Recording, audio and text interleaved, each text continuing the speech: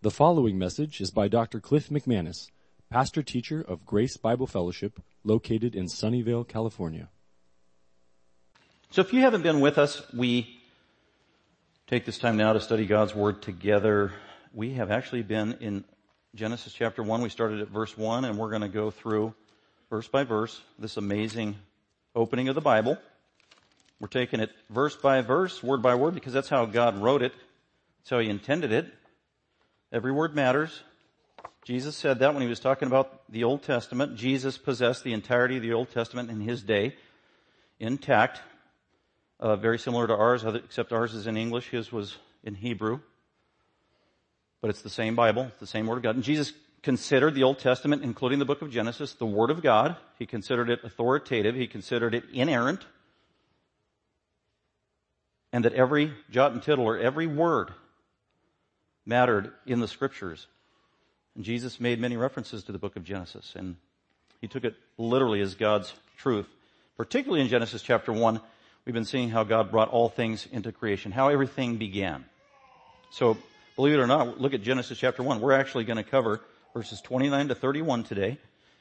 And so we are now on day 6. So far it says that God has created everything in the world in 6 days, 6 real days. As Moses, who wrote Genesis, and wrote Genesis chapter 1, 1400 BC, as he was moved by the Spirit of God, was very specific in some things that God intended him to record here. And one of those things that Moses is specific about is what was created on each day, and also that these were real days. So after day 1, it was one day, the second day, the third day, the fourth day, the fifth day, and now we're going to be seeing what God created on the sixth day. We've already started that. We've looked at what God created on the sixth day. And we saw verse 24, just by way of reminder, that God created all the land animals on the sixth day, the beginning of the sixth day. Then after He did that, we saw in verse 26 and following that God saved the best for last in terms of His creation, and God created the first two humans, Adam and Eve, on day 6, probably early on in day 6, after He created the land animals. Then you could read chapter 2 to see more detail as to how that went about, as He created Adam first and then Eve. And then after God created Adam and Eve, He immediately told them their purpose for existence. If you recall from last week, God gave humans a purpose for life. That's the answer to that universal question. Why am I here? The Bible answers that very clearly up front in the first chapter of the Bible. You are here as a human being to represent God on the earth. And we talked about that last week. God gave a purpose statement to Adam and Eve the first thing when He created them. And that mandate or purpose still is true today. Thousands of years later, God still expects human beings to represent Him on the earth, to rule over the earth, to be good stewards of the earth, to control the earth, to manage the earth, to subdue and subjugate the earth and all that is entailed from a godly and biblical perspective. As I said, that purpose hasn't changed. So that was last week. Now we're going to look at verses 29 and 31. And the emphasis here in 29 to 31 is God deliberates among Himself as the Trinity, Father, Son, and Holy Spirit. And the triune God is talking before creation and eternity past, which boggles the mind, and decided to create humanity. And that's why verse 26 said, let us, Father, Son, and Holy Spirit, let us make human beings in our image. And we talked about what it meant to be made in God's image, made uniquely, made like God, different from God, but like God, to reflect God. And every human being, male or female, it doesn't matter who you are, every human being born into this world is sacred and has the sanctity of life. So we also talked about that. So God creates the first two humans. He creates them good. They are without sin. Created them to reflect His image, male and female, the first two humans. Blessed them. Gave them a purpose for their existence that is still intact today. And then the next thing He's going to do is He's going to bless them even more about how they're going to be provided for. God is the great provider, and that's what this short little passage is about, verses 29 to 31. It introduces us to God not just as the Creator, but also the extravagant, gracious provider of His creation. And that's the point of emphasis here, and we're going to look at that. And He's the gracious provider of human beings in verse 29, but He's also the gracious provider of the rest of creation, all living animals. And that's clearly seen in verse 30 and then expanded upon in verse 31, and then the rest of the Bible even addresses that issue. So let's go ahead and look today at just these 3 verses, the profound truth that God is a gracious provider. It was true in the very beginning, in the first week of creation. It's been true all throughout history. And it's even true today that God, despite whether you know Him or not, God is a gracious provider. It's His very character. It's who He is. As a matter of fact, that word providential or providence, the word provide is in that word. The providence of God. What is that? That's the ongoing gracious provision of God for His creation. Not just in sustenance and the things He gives you to eat, but also clothing and other provisions of life. God is a gracious provider. Let's go ahead and look at the details. First, let's go ahead and look at verse 29 together. God's personal provision. I put personal provision here, emphasizing that human beings, Adam and Eve, are made in God's image. And the main thing that means is that human beings are persons. God is a person. Humans are made in God's image. Therefore, we are persons. Animals are not persons. Plants are not persons. And personhood implies relationship. And God has, with Adam and Eve, a very personal and intimate relationship with when He created them. And He provides for their needs very graciously. So after He provides for them, let's go ahead and look at verse 29. I'll just read 29 to 31, focusing on God's gracious provision. Then God said, after He created them, "Behold, I have given you every plant yielding seed that is on the surface of all the earth, and every tree which has fruit yielding seed, and it shall be food for you." Verse 30, "And to every beast of the earth, and to every bird of the sky, and to everything that moves on the earth, which has life, I have given every green plant for food." And it was so.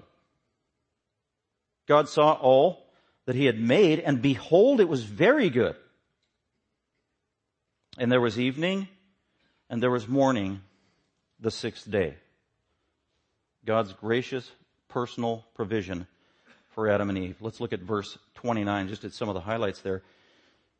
Direct your attention to the beginning of verse 29. My Bible, which is the New American Standard in English, begins with the word then. If you have the ESV or the NIV or some other translation, I don't know off the top of my head how your verse begins, but that's how it should begin. That word then is actually very important. It's actually in the Hebrew text. Very specific. Remember Jesus said every jot and tittle matters? Well, the word then is actually a conjunction in the Hebrew text. It's the first letter that Moses wrote in this verse. And it's attached to a Hebrew verb, and it means something. And Moses, when he wrote chapter 1, he wasn't making chapter verse breaks and whatever else, but in the first 31 verses of chapter 1, Moses did this about 43 times, using the word then, that little Hebrew conjunction. It's one letter, and he attached it to the front of a verb usually in the past tense. And so if you had a good English Bible, you should see about 40 some odd times in Genesis chapter 1, usually at the beginning of the verse, then. Then God said, then God saw, then God did, then there was evening, and then there was morning, day, the 3rd day. Very important. That's basic Hebrew grammar. If you know Hebrew, you see it. It makes a difference. It's there. It's relevant. Well, what's the big deal about a little conjunction attached to the front of a past tense verb in Hebrew? Because the New American Standard has then, in verse 29, then God said. But if you look at verse 31 in your English Bible, it should say, then God saw. Oops, my New American Standard doesn't have then God saw. But it should, because it's the same Hebrew construction, and it needs to be on the beginning. So the King James Bible actually does a good job and has that conjunction translated, but it should be there in your English Bible. It's not in my New American Standard. So sometimes they have it, sometimes they don't. What is the point, McManus, in all this minutia? Well, the point is this little Hebrew conjunction attached on the front of a Hebrew verb that it's in past tense over and over and over again tells you what kind of genre the literature is. And clearly the genre of Genesis chapter 1 is narrative. Narrative. Historical narrative. That is a no-brainer if you know Hebrew grammar, Hebrew syntax, and you know Hebrew. Why does that matter? Well, because just not long ago, I was in a public setting with a bunch of Christians. Somebody was up there, a teacher among Christians, and just made a passing reference to the book of Genesis and said, and of course we all know Genesis is poetry. And I'm sitting there thinking, no, it's not. I didn't say anything. But no, it's not. Genesis is not poetry. Genesis 1 through 11 or 1 through 3 is not poetry. It is historical narrative. The Jews have always known that because they know Hebrew. That's their native language. And this idea that Genesis is poetry is very new, very recent, very novel, and came from liberal Bible scholars who had a hard time with miracles in the Bible. And they started to say this. And by the way, most of these guys were like Germans. They weren't Hebrews or Jews. And they're making these pronouncements about the genre of Genesis that the Jews have known since the time of Moses for 3,000 years. This is narrative, historical narrative. It is not poetry. What is the point? Main point, this is history and you can read it and count on it as history, just as much as you read the Gospel of John. It's history. So it's a small detail, but very, very important. Genesis 1 is not poetry. And that's just one example of why that's true. But moving on to the greater truth of the verse, then God said, behold. Now this again, words matter. Behold, this is a specific Hebrew word.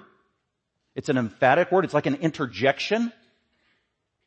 And Moses is being emphatic.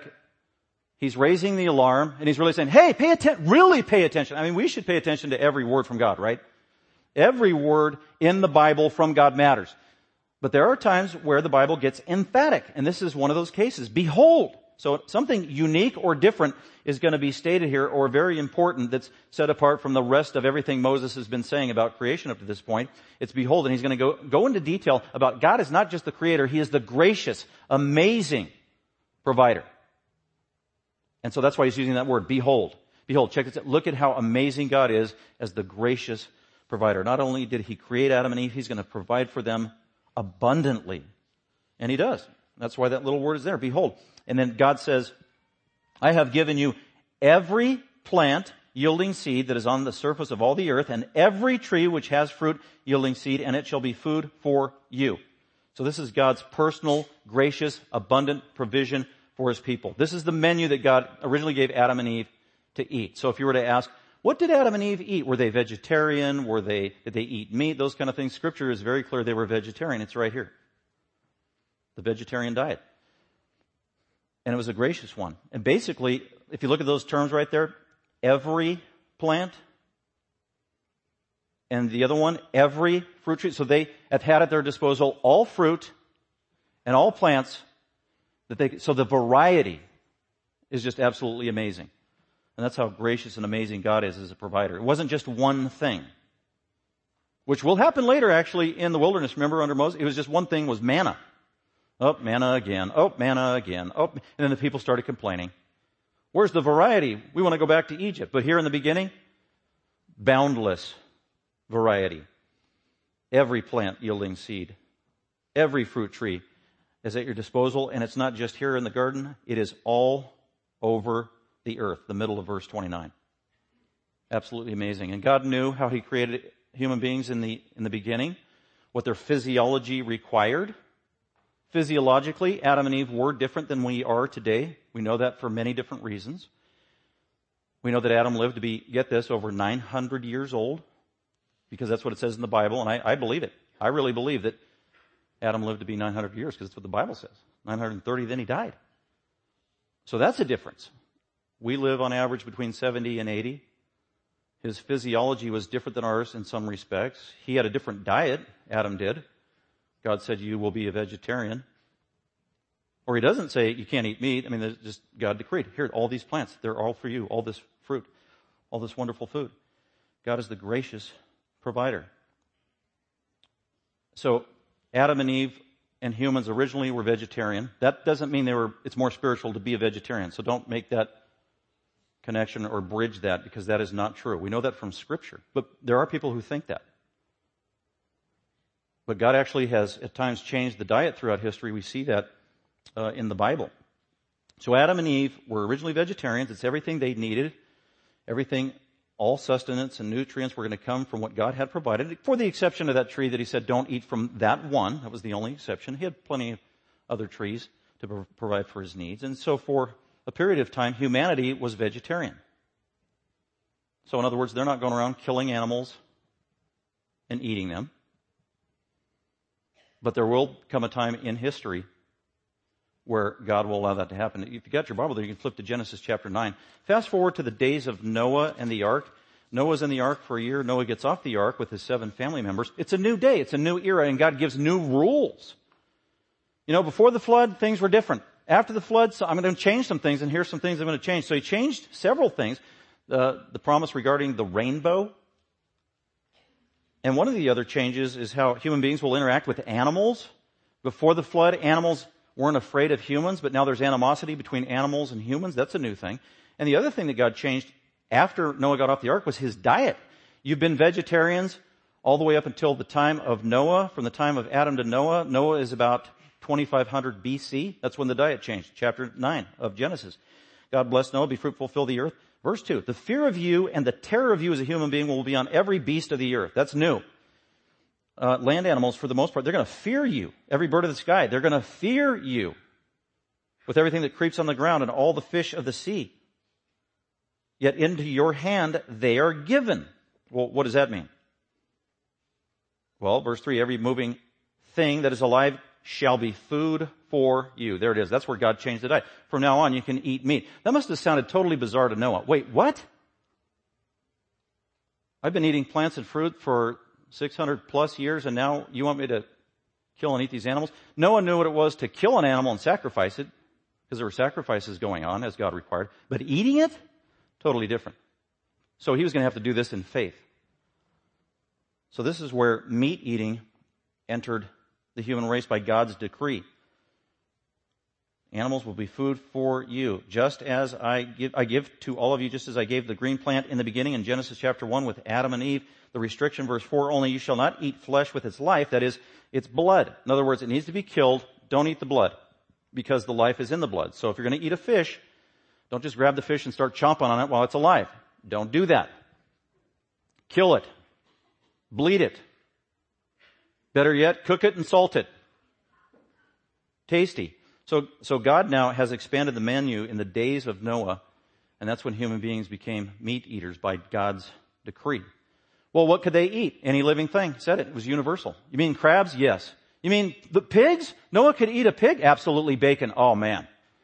He's probably living it up. Can you imagine what happened in the days of Moses when Moses lived in Egypt? They probably had pig and bacon all the time and all that greasy food. And then God changes the menu again under the days of Moses. So 2500 BC, God says, you can eat all the animals and bacon. And then 1400 BC, God comes to Moses and said, oh, I'm going to change it again. I'm going to do a new thing. So in Leviticus 11, God says, here's the animals you can eat. Here's the you can't eat. If it divides the hoof and chews the cud, you can eat it. If it doesn't do both of those, you can't eat it. Sorry, you can't eat pork anymore. I wonder what Moses was thinking when he wrote it. Okay, God. But anyway, he just shrunk the menu. And then God also specifically mentions a lot of those scavengers on the bottom of the sea that they could eat up until that time. And he outlaws several of those, and he says they are unclean. You're not allowed to eat those anymore. So God changed the diet. So originally they're vegetarian. Then they go to, man, all you can eat meat, like that restaurant where you go in and you eat like 16 courses of different kinds of meat. Oh, that's my favorite restaurant. And it comes with like $1,000 price tag. But anyway, and then God changes the diet again under Moses to separate the Israelites from the rest of the Gentiles. That was the whole point. It's unclean. In other words, you need to be different, and so your diet's going to be different as you reflect something different about Yahweh God. And that went on from 1400 BC until the time of Christ. Then Jesus comes along. He's a Jew. He honors the Mosaic code. He abides by it perfectly. He doesn't eat pork. He doesn't eat scavengers. But then he does something interesting during his public ministry. In Mark chapter 7, it says that Jesus declared all food clean. What does that mean? Basically what he was saying is, what defiles a human being is not what goes in their mouth. If you eat pork, that doesn't make you a sinner. What defiles you is what comes out of a man's heart. Thus, Jesus declared all foods clean. In other words, there's no animal, pork, whatever, that's inherently evil if you eat it. It was only evil because God decreed it. They abstained from it for a period of time. So preliminarily, Jesus said all foods are clean in Mark chapter 7. And then God starts the church, and it's a new era, new things. We're not abiding by the Mosaic law anymore. There's a higher law, and that's the law of Christ. And God brings believing Jew and believing Gentile together in the body of Christ. And then there are many new things. And that's why he gives us the New Testament. Here's all the new laws and new ordinances of the people of God and the community on planet Earth called the church, the body of Christ. And one of the new things was the diet. And the diet was liberated for believers and people in general. And that's in Acts chapter 10, when an angel or God from heaven gave a revelation to Peter, the head apostle. And Peter saw in this vision animals coming down, and even unclean animals coming down, like pigs and scavengers and those kind of things. And Peter looks at those, and he's afraid, and he probably got sick to his stomach. And Jesus, or God from heaven, said, Peter, arise, kill, and eat. Thus, formally, God declared all those unclean animals as legitimate food for the human race. And so for the last 2,000 years, God has graciously provided all fruit and plants for us to eat, and also all those animal foods as well. So that's very important. And it's considered good. And that's why in the book of Timothy, Paul says, and he reminds them that when you're about to eat, number one, you need to thank God for that food. Number one, he is the provider.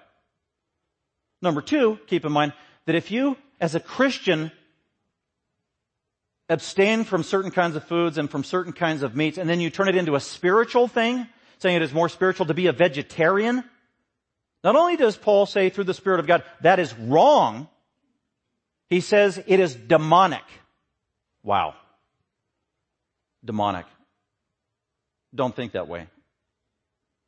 Christians don't grow in spirituality based on what they eat or drink. It's what's in the heart, right? And God has given us tremendous freedom in terms of just basic provisions. And the creation that he has given, he has provided that for humanity. God created animals and plants for man, not the other way around. Very important to remember that. So eat to your heart's content. Whatever it is you have on the menu, just remembering God's provisions is not to be eating the blood, because that's also in the book of Acts, chapter 15. But before you eat, you thank God. God, thank you for being my generous and gracious provider. It's awesome.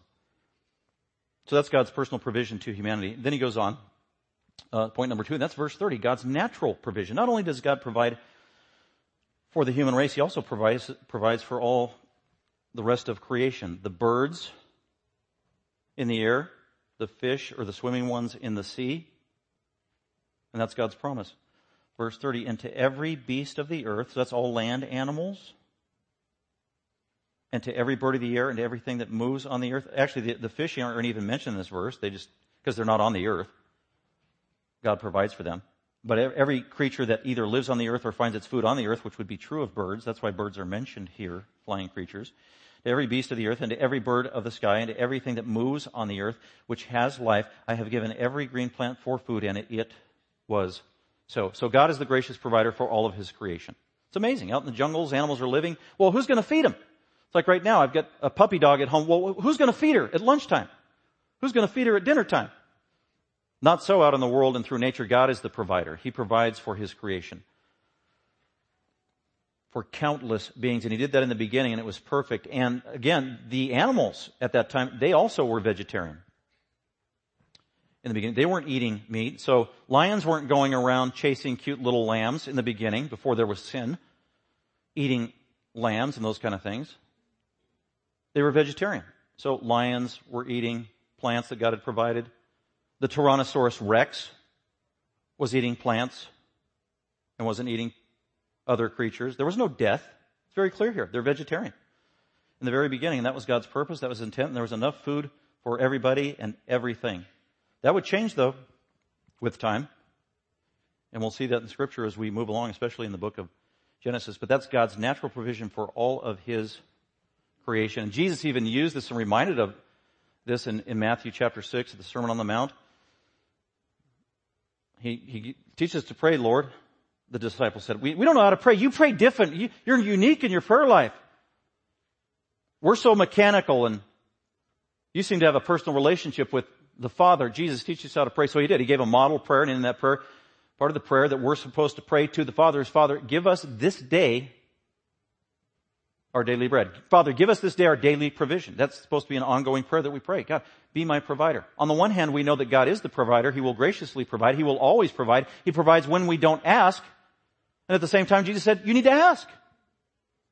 Every day. Father, meet my daily needs. Provide for me. Thank you, Father. It's a way we pray, and it's part of worship. And recognizing God as the wonderful creator, but also the great provider and sustainer. And then in that same sermon, Jesus is teaching publicly, and he's 3 times, he tells the crowd of thousands, don't worry, quit worrying, stop being anxious. Really, there's 3 imperatives there in that whole passage. Don't worry, don't worry, don't worry. What were they worrying about? Well, they were worrying about their daily provisions. They were worrying about where they would live. They were worrying about food. They were worrying about jobs, economics. Basically, they were worried about their provision on a regular, ongoing basis. There was a mass of people there, thousands. And 3 times he said, don't worry, don't worry, don't worry. Why? Because God is faithful. God's the provider. He's not going to neglect you. And he gives an illustration a couple times. He says, look at the birds of the sky. God provides for them. He's going to provide for you. God loves you more than he loves birds. Look at the lilies. Look at how beautiful they are. They are provided for. God gives them everything they need to grow and to flourish. God loves you more than he loves plants. God is going to provide for you. Trust him. Don't worry. And he's referring to creation. And this comes right out of Genesis chapter 1. God's ongoing regular provision for nature. And then let's go on to point number 3, and that's verse 31. So God's personal provision for humanity, God's natural provision for the rest of creation, and then finally God's beneficial provision, how good this provision is that he's provided for. Verse 31, God saw, then, continuing in the story sequentially, then God saw all that he had created or made. So now God steps back, okay, I've created everything. All that God had made in the Hebrew, verse 31, had made, perfect tense, past perfect tense, completed action. He is done. He's done creating all things at this point. He is finished. Fine. It's done. Creation is not ongoing and continuing and evolving. That's the point. Very specific with the Hebrew verb, verse 31. All that he had made and completed when he made it. It is done. And behold, get this, another emphatic statement. Remember, God kept doing things and then he'd pronounce it, a blessing on it, and say, it was good, verse 4. God created light and then he said, it was good. In other words, it was perfect, exactly the way he wanted it. Verse 11, or verse 10, then God made the earth and he said, and it was good. And then in verse 12, he made plants and he said, it was good. And then in verse 18, he separated the light from the darkness. He said, it was good. And then verse 21, he created all the birds and the fish and he said, it is good. And then in verse 25, he created the land animals and said, it is good. And now he looks at all creation, everything that once was tohu and bohu, empty and formless. Now it is totally inhabited, perfectly formed, without sin, without the intrusion of fallen sinners, the curse of death, Satan himself. It is perfect. And the terminology that Moses uses from God at the end, in the middle of verse 31, it was very good. That's God's divine assessment of the original creation. What does this tell us? I think it's clear from Scripture. At this time, when God finished all of creation, Adam and Eve, at the end of Genesis chapter 1, it was very good. It was perfect. It was exactly how God wanted it. There was no sin. There was no death. There was no curse. This totally eliminates the possibility of the truth of the gap theory between verse 1 and 2. Because God looked at everything and it was very good. It was perfect. It was exactly the way he wanted it. So there is no death up to this point. How do we know that? The Scriptures comment on it. Even Genesis chapter 2 talks about it. God says, in the day that you eat, you shall surely die.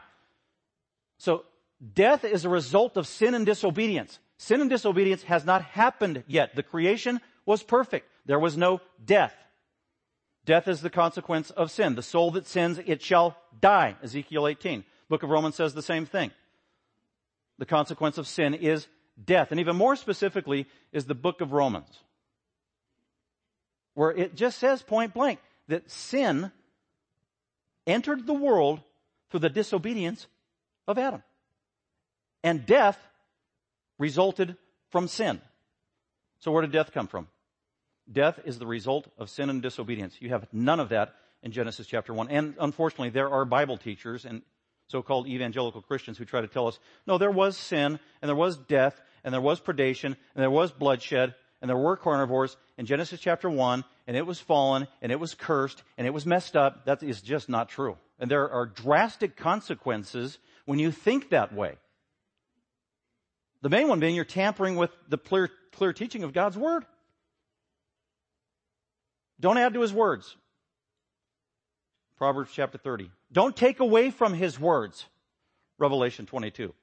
Just take it at face value. This is the way Moses wrote it because this is how it was true to history according to God's Spirit who was leading him. Beneficial provision. Very good. Everything is perfect. Not as perfect as it can be.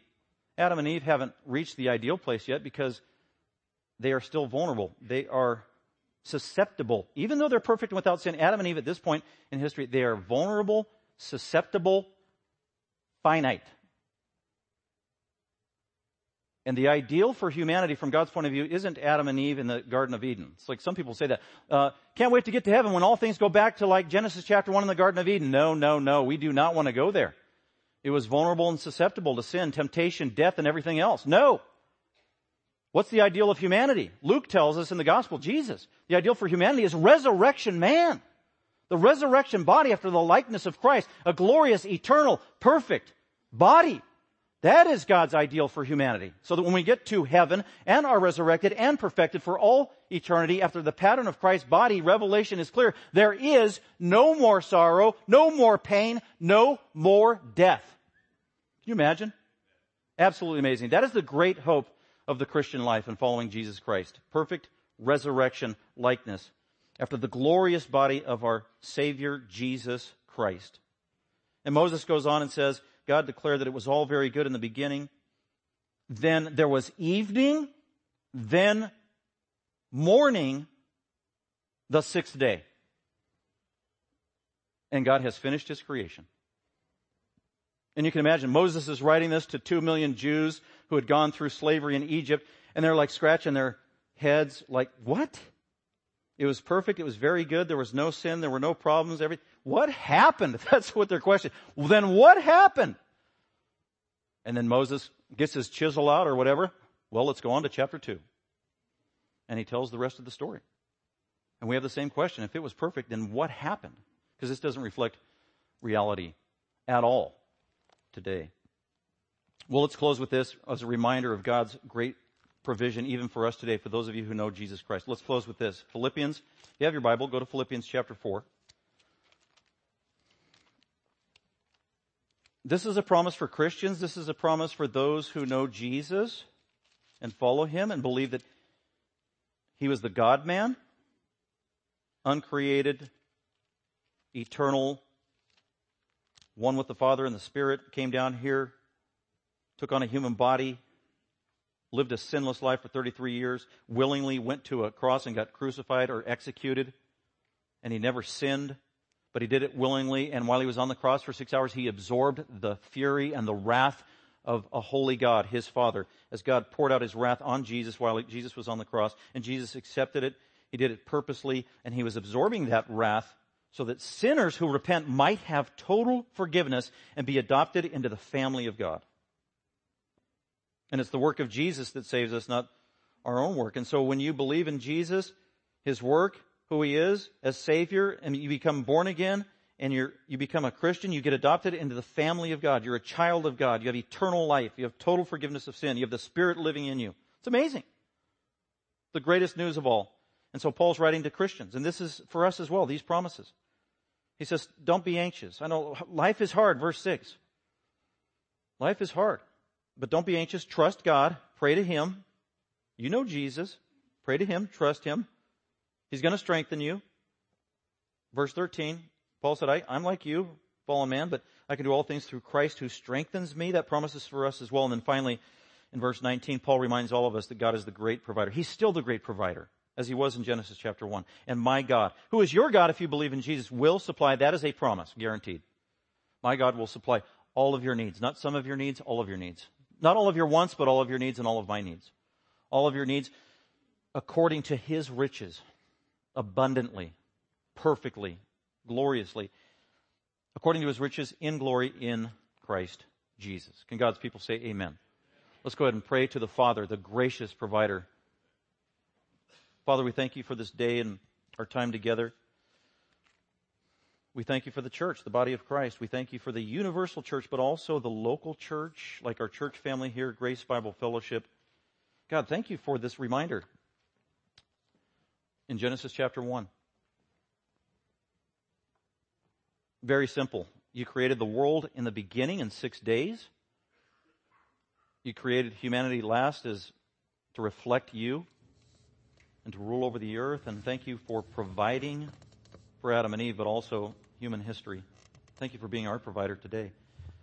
Thank you for physical provision, and most of all, we thank you for spiritual provision, salvation in our glorious and blessed Savior, Jesus Christ. God, we give you all the glory and praise for that, and we commit our day and our week to you. We pray in Christ's name, amen. And just a quick reminder for our members, as soon as we're done singing, no chit-chatting, members, just head on over, and we'll meet you in on the other side down there by the fellowship hall for our annual meeting. Thank you for listening. Dr. McManus is an author, seminary professor, and pastor teacher of Grace Bible Fellowship. For more information about Grace Bible Fellowship, please visit our website at gbfsv.org or call us at 650-630-0009.